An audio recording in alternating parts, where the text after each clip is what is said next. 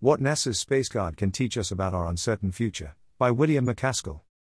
William MacAskill is Associate Professor of Philosophy at Oxford University and a Senior Research Fellow at the Global Priorities Institute. He is the author of the book What We Owe the Future, from which this excerpt is adapted. At 09:46 GMT on the morning of the 11th of September, in the exceptionally beautiful summer of the year 2077, most of the inhabitants of Europe saw a dazzling fireball appear in the eastern sky.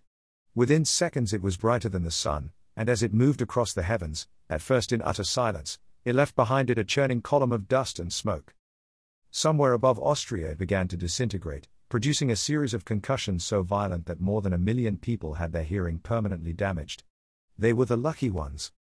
Moving at 50 kilometers a second, 1,000 tons of rock and metal impacted on the plains of northern Italy, destroying in a few flaming moments the labor of centuries.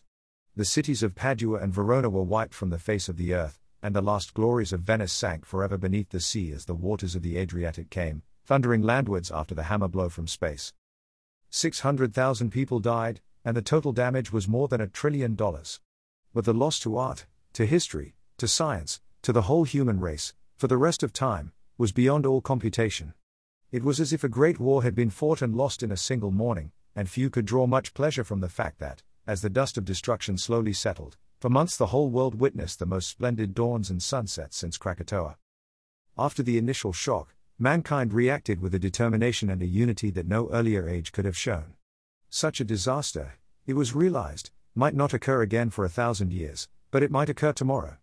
And the next time, the consequences could be even worse. Very well, there would be no next time. Thus begins Arthur C. Clarke's Rendezvous with Rama, a science fiction novel published in 1973. In this story, the government of Earth, shaken by the asteroid strike in Italy, sets up Spaceguard, an early warning system for earthbound threats from space. For years, many scientists warned of the dangers that asteroids pose to life on Earth, but for many years they weren't listened to.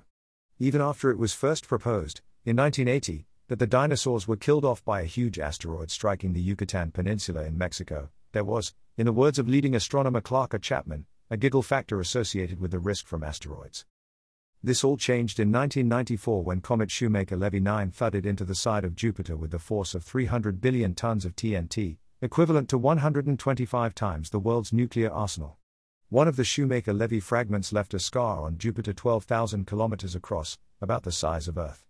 As David Levy noted, the comet that he co-discovered killed off the giggle factor. The impact made headlines across the world. In 1998, two blockbuster films, Deep Impact and Armageddon, explored how the people of Earth might respond to a huge approaching asteroid. Scientists commended Deep Impact for its understanding of the impact threat and the realism of its special effects, which reflected the input of a fleet of technical advisors, including Gene Shoemaker, after whom the comet Shoemaker-Levy was named. Armageddon, in contrast, was described by Clark Chapman as scientifically and technologically preposterous in almost every respect. Due to increasing interest from the public and advocacy from scientists, in 1998 Congress tasked NASA with finding 90% of all near-Earth asteroids and comets larger than 1 kilometer within a decade. The effort would, with due acknowledgement to Arthur C. Clarke, be called Spaceguard. Spaceguard has been a huge success. We have now tracked 93% of asteroids larger than 1 kilometer and found more than 98% of the extinction-threatening asteroids, which measure at least 10 kilometers across. Prior to Spaceguard, the estimated risk that Earth would be hit by an extinction-level asteroid was around 1 in 200 million per year.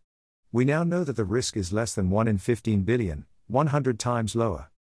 Though we discovered that there was no imminent threat from asteroids, the tracking meant that if we had discovered an asteroid on course to collide with Earth, we could have devoted enormous resources to deflecting it and to building food stockpiles in case we failed.